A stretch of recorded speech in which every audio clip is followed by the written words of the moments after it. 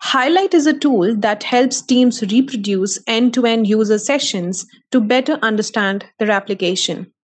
With Highlight, engineering teams can replay errors with high precision, which includes a complete session replay, outgoing network requests, dense stack traces, and insight into the app's state management system. At the same time, product teams can analyze user activity, collaborate with engineering teams, and find the reason for user drop offs to gain insight into UX. Jay Khatri is the CEO of Highlight and joins the show to talk about browser observability and what he and his team have built.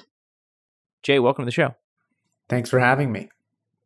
You work on Highlight, and in order to discuss Highlight, we should discuss debugging. So, debugging typically involves a variety of tools in the tool chain. What are the disadvantages of the decoupled multi-tool debugging process?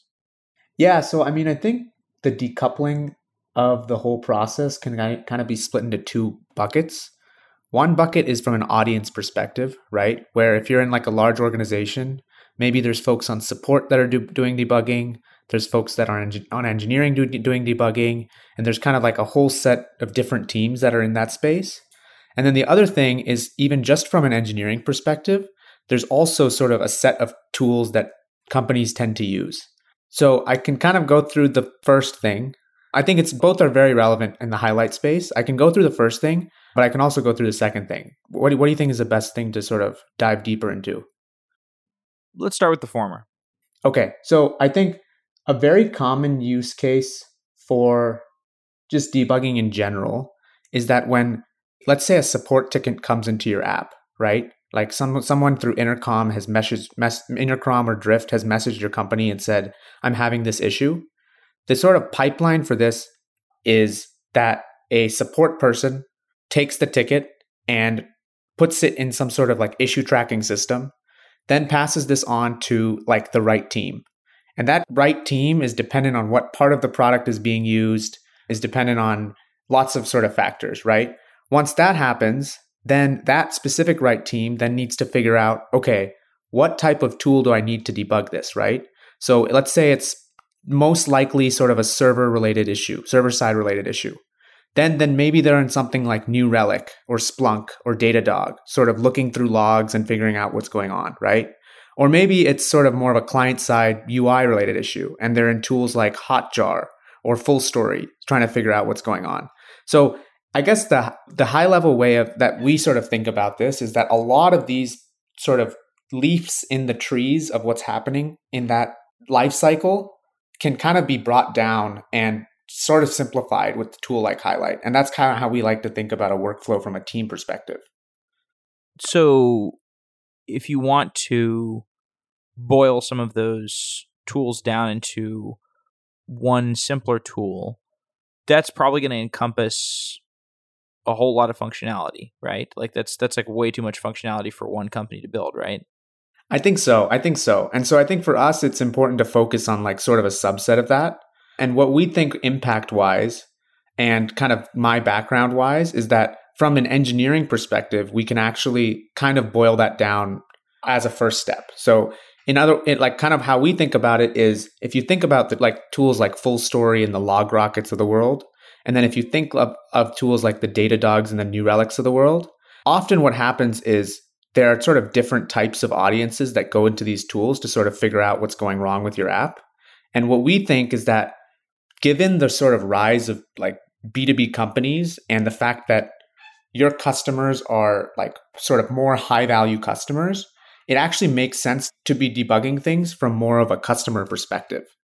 And so our sort of high level mission is that from an observability perspective, rather than going through like maybe one of Datadog's 8 products or one of New Relic's large sort of offerings, we can actually just boil everything down to like a given user's session and give you a full sort of picture of what's going on, whether it's logs, whether it's metrics, whether it's what's being printed in the console, such that you can actually see what's going on and debug something faster. Does that make sense? Yeah, definitely. So if I think there's a lot of people that are like full stack developers, and they don't know if they want to use New Relic or if they want to use Full Story. They might want just something more universal. Am I understanding that correctly? Yeah, you are. And I think the way that we think about it right now is that a lot of our users are not particularly front-end developers, which I feel like is historically what the use of something like Session Replay would be like bucketed with. What happens in Highlight, for example, is we have like a front-end SDK that you can install that does all of the like client-side session recording. But we also are building out sort of a suite of like server-side SDKs where, for example, if you're like a full stack engineer, right? Sure, you like sort of live more in the like server-side things in life. But in Highlight, what happens is if you're debugging an issue, you likely know the type of customer that came in, and you can find the right sessions that sort of caused a bug. But then from then, because you are sort of more in the full stack space, you can actually go even deeper and say that, okay, a network request was sent on this session at this time. What was the contents of the network request? What did a trace look like on the back end related to what was happening on the replay? And so I think for us, it's more of like a different approach to how you like pictured observability when you're debugging something. Does that make sense? Yeah, definitely. So if you want to talk about the engineering behind this, I think the place to start is the insertion point. So if I want to have observability, Highlight observability in my own application, am I installing an agent? Am I having some sidecar thing? What's the model? Yeah, good question. So the way we think about it is that the agent, and just I guess being a small startup and my experiences in the past, is installing an agent in your infrastructure, I think is slowly starting to become a little less and less relevant, where you can do a lot of the work that you would normally do in an agent in terms of like pre-processing metrics and stuff like that actually on the server itself. And so the way we think about it is that when people come onto Highlight, the first step is for them to install like our front-end SDK. It's super low effort. They can install this like within a few lines of code and start like reporting sessions back to their app, right? And this is actually a great way to get like the rest of their team on board. And it's honestly kind of viral within a company because that's a great way to just show that, okay, we're proving our value, right? But then the second step from a server side perspective is that we actually just have an SDK where, depending on the language, we do this a little differently, but we run an agent on our own infrastructure that these SDKs then report back metrics and errors and things to. Does that make sense? Certainly. So if you want to do Session Replay, I remember talking to the LogRocket people about that. There's some kind of like change set logging system you can do for the front end. Is that what you're doing to observe the front end and be able to replay any session? Yes. That's exactly what we do. There's actually an open source like spec called the Mutation Observer that's supported in most modern browsers. And we use that to, one, get what we call a full snapshot of the DOM. And then we also use the same API to get like diffs after the fact. And so we use that information to then to rebuild the DOM after the fact. Gotcha. So what are the engineering challenges associated with recording and being able to play back high volumes of user sessions? Yeah, so I think it's come to us in a few areas. So I guess one is, I think, like compression and like where you store the data is very important, because at the end of the day, it's a lot of data, right?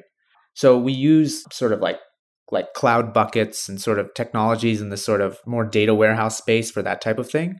And then from a compression perspective, like we do like server-side compression. And then when we serve it back on the client, when you're playing things back, we uncompress so that we're making sure that we are only storing sort of less data, you know?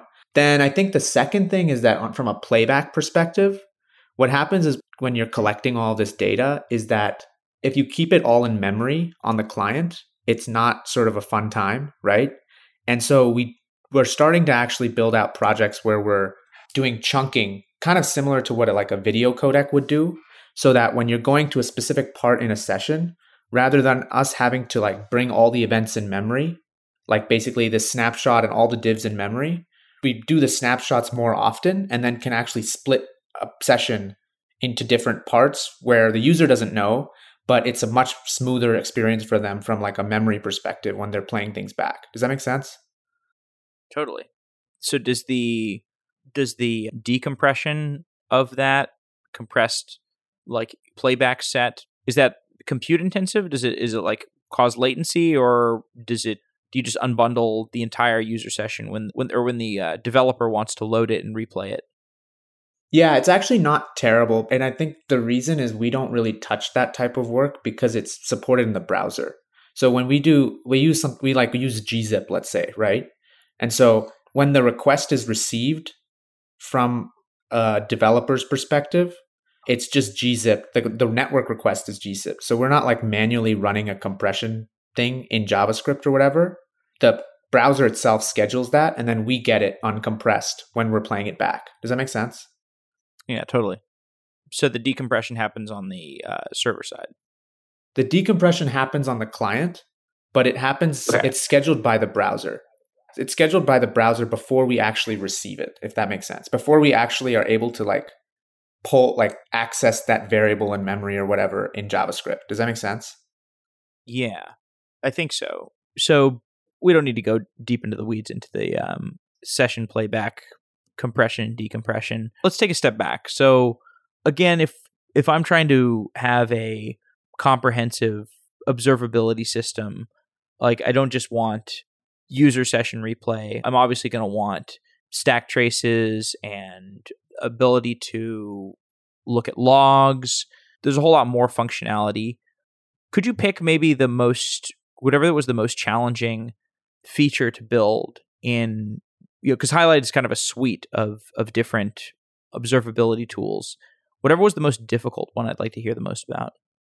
Sure. So I think for us, like at this point, where we've had the most difficulty is actually likely in like the ingest for the replay, to be honest. I think the thing about replay is that it's like quite a lot of data, and the pipeline for which data kind of flows through our system is a little bit unique compared to, for example, like reporting errors and enhancing them with stack traces and things like that.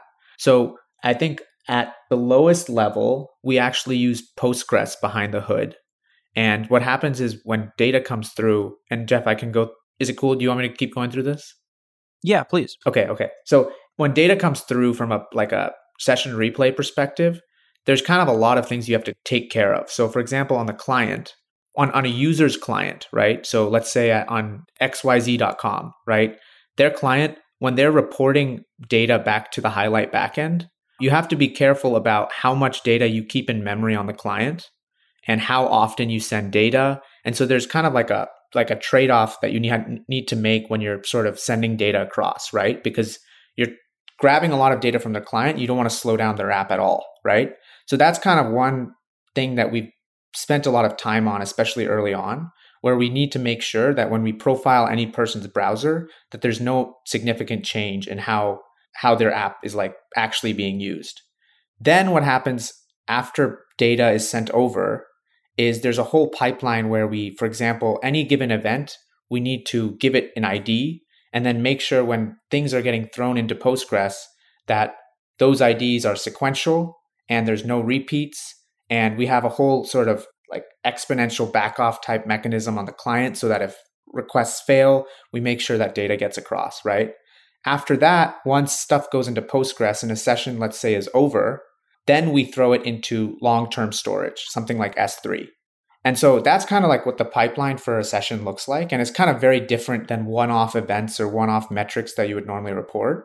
And so I think that's kind of something that we've been tuning a lot so far, where it's kind of a fun problem to have, right? Where we're getting quite a lot of traffic, but also really interesting. I can go through any one of these things if you think they're worth talking more about.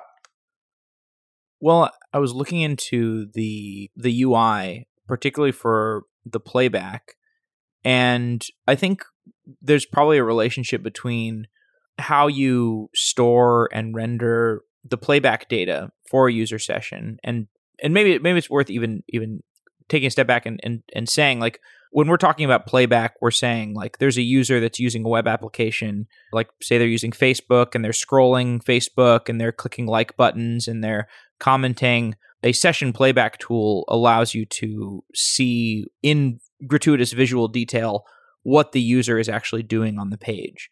And I think one thing that I see as pretty prominent in Highlight is that it's collaborative, and there's a lot of work around being able to comment and highlight different areas of a session playback. So I guess I wanted to get a sense for, you talked about the storage layer and I guess since you want it to be collaborative, the object model that loads from into the front end has to be pretty well designed so that you can have comments and collaboration. So I'd like to know more about how you structure the object hierarchy of a session, and because there's a ton of information in a session. So I'd like to get a sense for how you structure that object hierarchy of a session when it's going to be played back. Yeah, that's a good question. I think actually a lot of people are curious about that. So the reality is that the way that a session is represented in our system is actually quite decoupled from things like comments and other like features in the application related to collaboration and stuff. And so the way that works is like a session is essentially represented on an iframe in the browser, like on app.highlight.run, right? And what happens is when someone adds a comment, let's say, we represent that comment in sort of two ways. One is we give it coordinates, right? So we give it like an XY coordinate on the player. And two, we give it a time. And so when you add a comment, you're actually just writing that to the database on top of a given session, which has like a session ID. Then when we get back, let's say you tag a friend or you tag someone on your company and they get tagged. Now they just get a deep link to that session with that comment ID that had just been created, and are like played back to that exact time and that exact XY position. And so that's kind of at a high level how things work. And I think the other thing, Jeff, is that a lot of the resources at a high level in our application are kind of represented in the same way, right? So if you think about network requests, or you think about messages that get printed in the console, or you think about even like backend errors, right? All these types of things have sort of deep links where on a given session, you can get linked back to it if, for example, one of your coworkers sends you a link in Slack or something. So that's, I think, something really important when it comes to like observability and understanding debugging things, because at the end of the day, it's not just you that's debugging stuff, right? And it kind of goes back to my earlier thoughts about like different audiences when it comes to figuring out what's going wrong on your app, where you want to make the pass off to any other person in your organization as quick and as seamless as possible. So, speaking of the network requests, does collecting network request data get to be data intensive? Like, or are there any other data intensive issues? Like, if you're collecting all this data and shuttling it over the wire, is there any sensitivity there to just the volume of data being sent? There is, but I think that's why it's important to like be cognizant of the type of storage you're using for that type of data, right?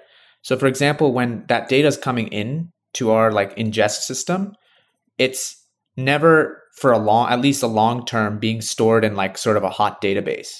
And so it always will end up in something like S3 or something that's sort of more like long-term storage specific, just so that we make sure that things are like in the right places or whatever. I think another thing worth saying there though, is that it's often useful to be able to search for some of these like bigger pieces of data in Highlight.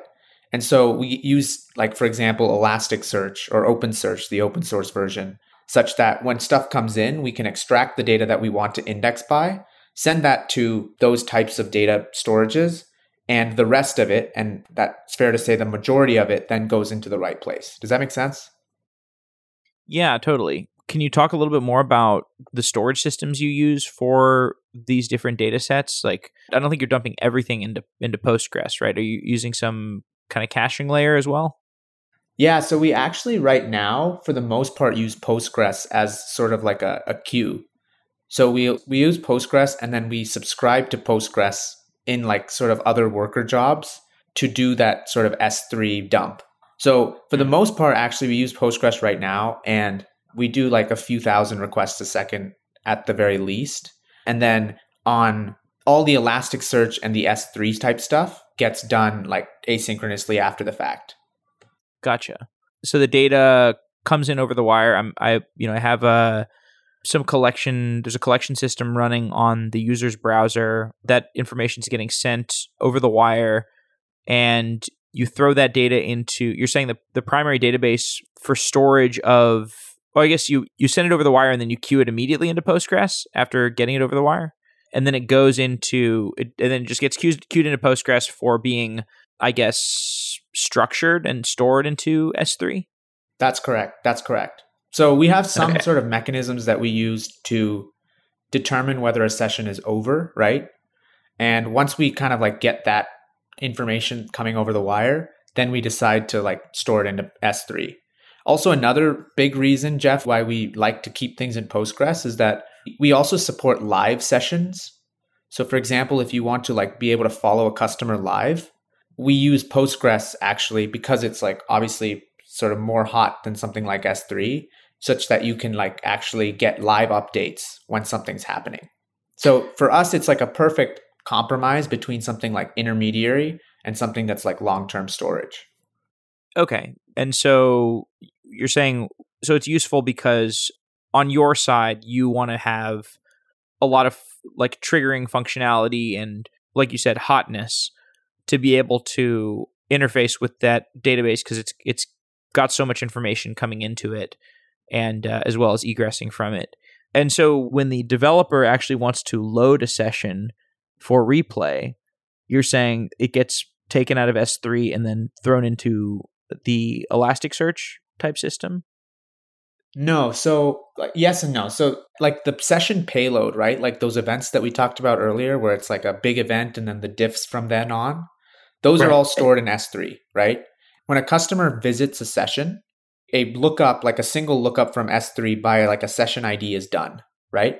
The Elasticsearch type stuff is actually done on the ingest side of things, where, for example, we get data from a session. For example, this session happened at this time. This was the user's ID. All that kind of stuff is thrown into Elasticsearch as data is coming into Postgres on the ingest side of things, such that if a customer wants to look for a session where a user's ID was X, or where I want to look for all the sessions where the browser was Chrome, that all hits Elasticsearch and then returns the corresponding session ID.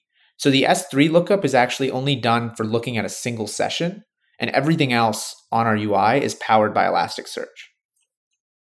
And so can you describe, like, if I'm the developer and I've loaded a user session into my browser, and I'm interfacing with it, what is happening on the server side? Like, can you just describe the client server interaction and what the query path looks like, and just describe that? Sure. So if I'm on a session, and so if I'm about to click into a session, let's say, right? What happens is that S3 lookup happens, and we basically like fetch the whole session payload into memory. And I told you about sort of those chunking mechanisms. We can forget that for now, right? But let's say we grab everything into memory, and then all the logic for playing back a session is only client side. There's obviously other things that we fetch, like sets of errors and sets of network requests and sets of console messages, which are done in the same sort of vein as session payload. But when you're playing back a session, actually all of it is client side. And there's very little like after the fact, very little sort of server interaction. Does that make sense? Yeah. So you're saying basically if you load a session, it's not a problem to just load the whole session into memory on the developer's browser. So yes. But historically, it hasn't been as much of a problem. And I think more recently, in the last few months, we started working on some work to basically split a session into like specific chunks such that I'm able to like buffer parts of it if I'm seeking to a specific time, that kind of thing. Does that make sense? Right. Yeah, totally. And so I guess we can talk a little bit more about the front end side of things. So from what we've talked about so far, you've got a product for, storing and fetching user session data, and it's collaborative, which is a differentiator. But I would like to get more of a sense of how it's competitive, because you have the full stories and the log rockets of the world already. So tell me a little bit more about the other things that differentiate you from the competition. Sure. So I think one thing that we're working on in a pretty focused way is like error monitoring at a high level, where I guess for the first like 6 months of having worked on Highlight, we were focused on sort of client-side errors only, which is something that LogRocket does, and definitely not something that FullStory does. But we've kind of like thought that, sure, this is great, but in order to kind of replace like an error and like an existing error monitoring tool and be a differentiator with this, with like sort of competing with the sort of Sentries and the Bugsnags of the world, it makes sense to actually build out sort of backend SDKs as well. And so this is actually something that we have in early access among a few customers of ours, but that's something that we'll likely be launching in the next few months, where we're actually able to like monitor errors on your application regardless of where they are, and then kind of give them to you on top of a given session. Does that make sense? Yeah, totally. And so if you have crash monitoring built in, then I can imagine that would make it a lot more appealing to somebody that's actually looking to have detailed debugging associated with the session playback stuff. Yep, exactly. And I think the cool thing about this is that it's also kind of very sticky at that point too, where when any like error comes into someone's application, they are prompted with like a Slack notification or an email, and then can kind of can seek right to that exact point where it happened. So that's kind of like a very common workflow, actually, like beyond the sort of more support ticket type stuff we talked about earlier, where right now for most of our customers, they'll get client side like Slack alerts, and that's super great for like sort of early stage founders and stuff. But as you build out like the rest of your platform, the rest of your infrastructure, it becomes more and more relevant to support server side stuff as well. There are entire companies built around crash monitoring products. Can you tell me, like, how hard is it, or what is difficult about building crash monitoring? Yeah, I mean, I think error monitoring in general it's a very interesting technical challenge, actually very similar to kind of what I talked about in the session replay realm, where you have like SDK code running on someone's client that you need to make sure is like respecting that client's compute, right? Because you don't want to be like taking over their application. And then you have something running on your infrastructure, right? And so there's always like a trade-off where you don't want to be kind of bringing in too much data or sending data too frequently. And there's like a common trade-off there, right? So that's one thing I think from just general like data collection perspective. And then I think the other thing that's really interesting about crash monitoring is that, let's say, for example, a browser runs out of memory, right? How can you make sure as a platform that you send as much data as you can across to help someone debug it before that actually happens?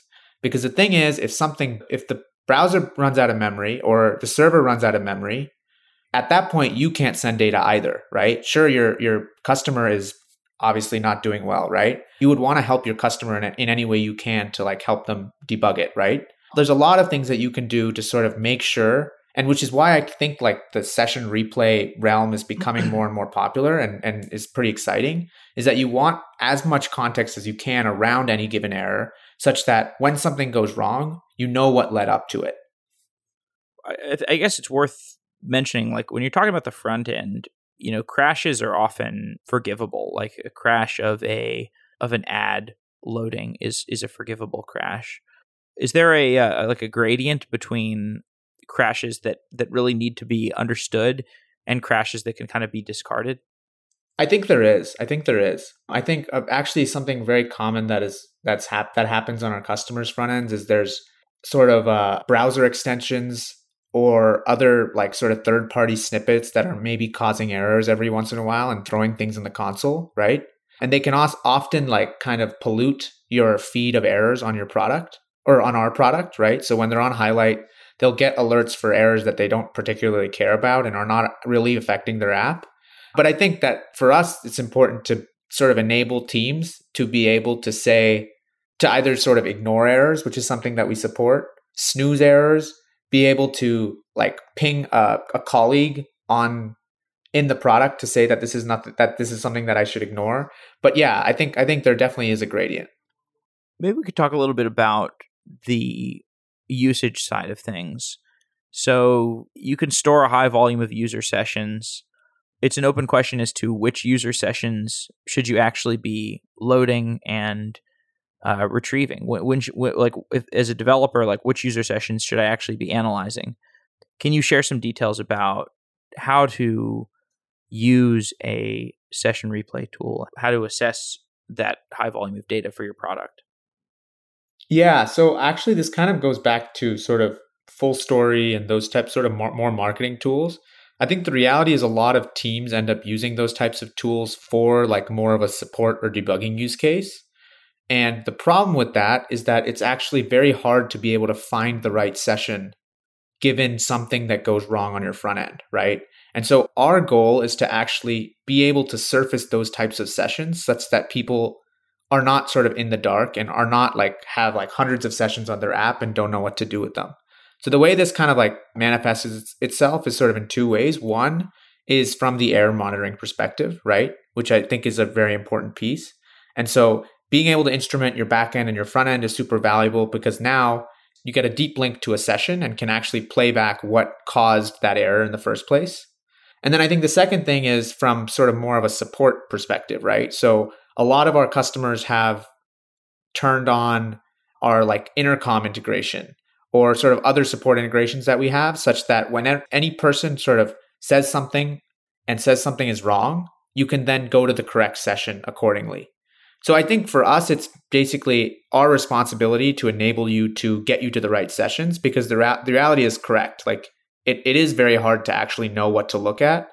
And that's actually kind of a very much a customer success thing from our perspective where we want to make people successful. And that's a big part of it. So when it comes to thinking about the future and making a roadmap for what observability, what like kind of a full stack observability system looks like, if you're capturing stuff on the front end and the back end, it kind of becomes a opportunity for a distributed tracing like system. Do you see yourself as a distributed tracing system? So we've thought about it to an extent. I think right now for us, it's like we're working with tens of customers and they all really like our sort of error monitoring replay part of our products, right? And so I think for us, it's likely that the next step in what we decide to build is something that we can kind of enable them to kind of even go a step further there.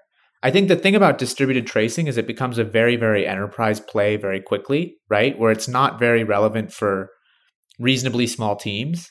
And so I think it is possible that at some point we go into that space, right? Like as we build out this suite of tools, we end up like building out like APM, tracing, that type of stuff. But I think maybe in the short term, there are a lot of low-hanging fruits, things like logging, things like supporting more backend SDKs, and that might be a better use of our time. So I think right now we are at a turning point where we need to start thinking like very seriously about like what the next step is. But I hope that gives you some color into like how we're thinking about it. Do you feel like even when it comes to next generation observability tools that are higher level, you still need multiples? You still need like a collection of observability tools. So do you have a typical suite that you see people using, like a collection of tools that includes Highlight as an adjunct to other things? Yeah, so historically, actually, like in the first sort of six to 8 months of the company, we saw that a lot of people used something like Sentry, something like Bugsnag alongside the product, right? And I think the thing about those types of tools is at the end of the day, it's like more or less like a list of errors with some action per error, right? Which is actually very similar to how we thought about sessions. And so that's kind of where we thought, okay, if we sort of start to like drill down into this and build more in that direction, it would make a lot of sense. And I think we're also starting to have some more suspicions in other regards where, folks use tools like Datadog in like some very specific subset that could be like a great addition to something like to something like Highlight. So that's, I think, how we're thinking about it, where it's like, if there's a subset of tools that on top of Replay are super valuable and are kind of a no-brainer, it's a great way to sort of, one, add something for our existing customers, but I think also from a go-to-markets perspective, be able to like open the market and get more customers, get more feedback, and so on. I'd like to go a little bit deeper on a few engineering subjects. So, we've talked in broad strokes about the session collection side and the storage side of things. And I think we've given a pretty good map of how things get collected, how things get stored, how things get retrieved, how they get indexed. Actually, remind me real quick in terms of the architecture, what does Elasticsearch do for you again? That's for indexing what exactly? That's for indexing session metadata, essentially. So if I want to search for a session that had a specific field, or search for a session that started within this specific time range, then that's what we use Elasticsearch for. Got it. So you have an Elasticsearch table for each user, each developer. No. Or an index. We have an Elasticsearch index for sessions and an Elasticsearch index for fields, actually. Okay. You have a cluster of Elasticsearch instances, and there's an instance for each customer, correct? Currently, we don't do any like customer-based sharding, but that's likely something we do at some point. So right now, it's actually like a cluster of like several Elasticsearch nodes that have a like a sessions index and a field index. Does that make sense? Yeah. But I assume, I only have access to the sessions that are of my... Of course. Yeah. We don't expose that to you. That's correct. Okay. So we've laid out pretty much the whole architecture. What's the hardest part of the architecture that we haven't discussed to build? Yeah. So I think the toughest part about it is probably ingest now. Like, I think you mentioned, you kind of like hinted at like, do you have any caching layer in front of Postgres, that kind of thing. And I think that will start to like continue to bite us in the butt as the number of customers increases and as we get larger customers.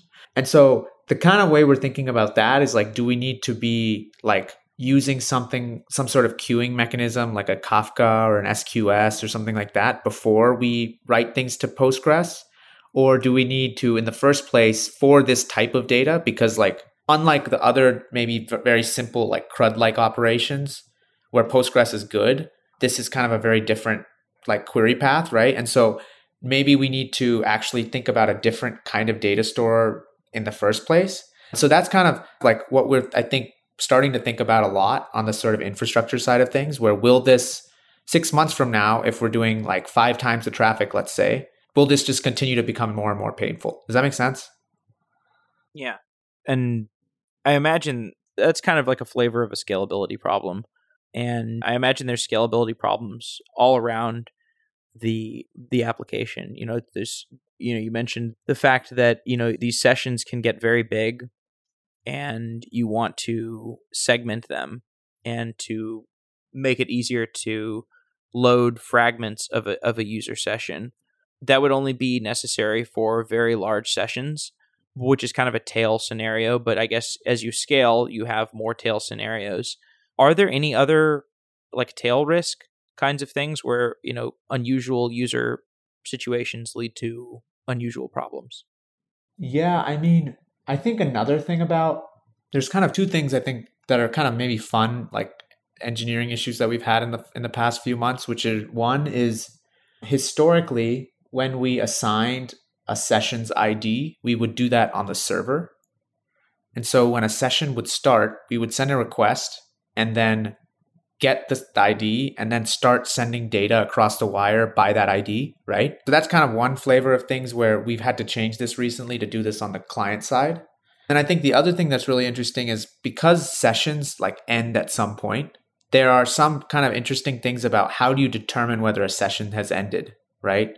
So there are some browser APIs which will tell you that this happened, but they're not guaranteed to be sent across the wire for the exact reason that you want to close the tab, right? And so we have some like set of heuristics that we determine whether a session has ended. And I think like for the most part, these types of things work quite well.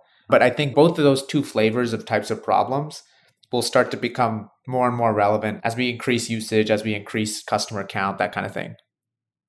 Are there any issues on the side of storage and I guess like just back-end infrastructure?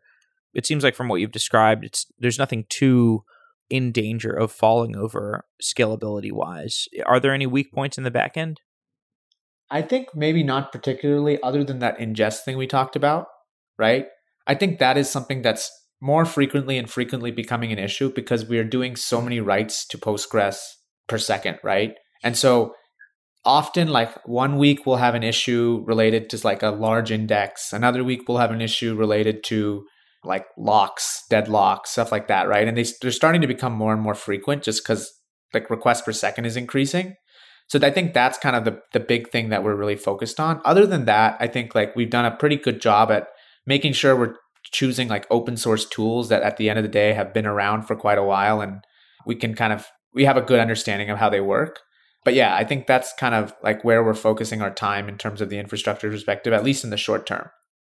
If I understand correctly, your backend is mostly written in Golang. Is that right? That is correct. Yes. Okay. Are there any particular benefits that you've been able to exude from Golang? Or is it just what you're familiar with? Yeah. I mean, I think the cool thing about Go is it's a good compromise between having like sort of performance and having like the ease of being able to like from thought to writing code, right? And so that's kind of how we think about it, where we're able to get like the benefits of things like Go routines and the fact that the language is typed and things like that. But at the same time, it's actually quick to like write code at a high level. And it's not so limiting if you need to sort of turn off specific like language barriers or whatever. So for us, we're pretty happy with it. And, we have at this point, I think maybe 10, 20 instances running in Go, and we haven't had any issues from like a distributed perspective either. So it's a good language for us. And I think long-term we'll likely kind of stick with it. Well, as we wrap up, are there any closing thoughts that you'd like to share on the monitoring space, the observability space that you fall under? Any outstanding issues in the space or unsolved problems in the space that you see? Give me a little bit more on how you see the overall space. Yeah, I mean, I think we're kind of moving into an era where because your application is not mostly on your server side anymore, whereas like maybe 5-10 years ago, like monitoring was almost like bucketed exclusively in server side stuff, that the way that people are like debugging their application is just changing quite a lot. And so I think I would encourage folks to, if they're not using any sort of replay tool, to sort of think about it at least at the very least, because I think at the end of the day, when you're trying to like figure out what's going on, often you're like in logs and you're searching through like all your traces or something like that. But maybe the easiest way to do this is actually to see what's going on from the user's perspective. So I think at a high level, that's kind of where our mission lies. But from like an individual engineering perspective, I think that's something that I wish that I had in the past. And I'd encourage people to at least think about at the very least, Cool. Okay. Well, Jay, thank you so much for coming on the show. It's been a pleasure talking to you. Likewise. Thanks, Jeff.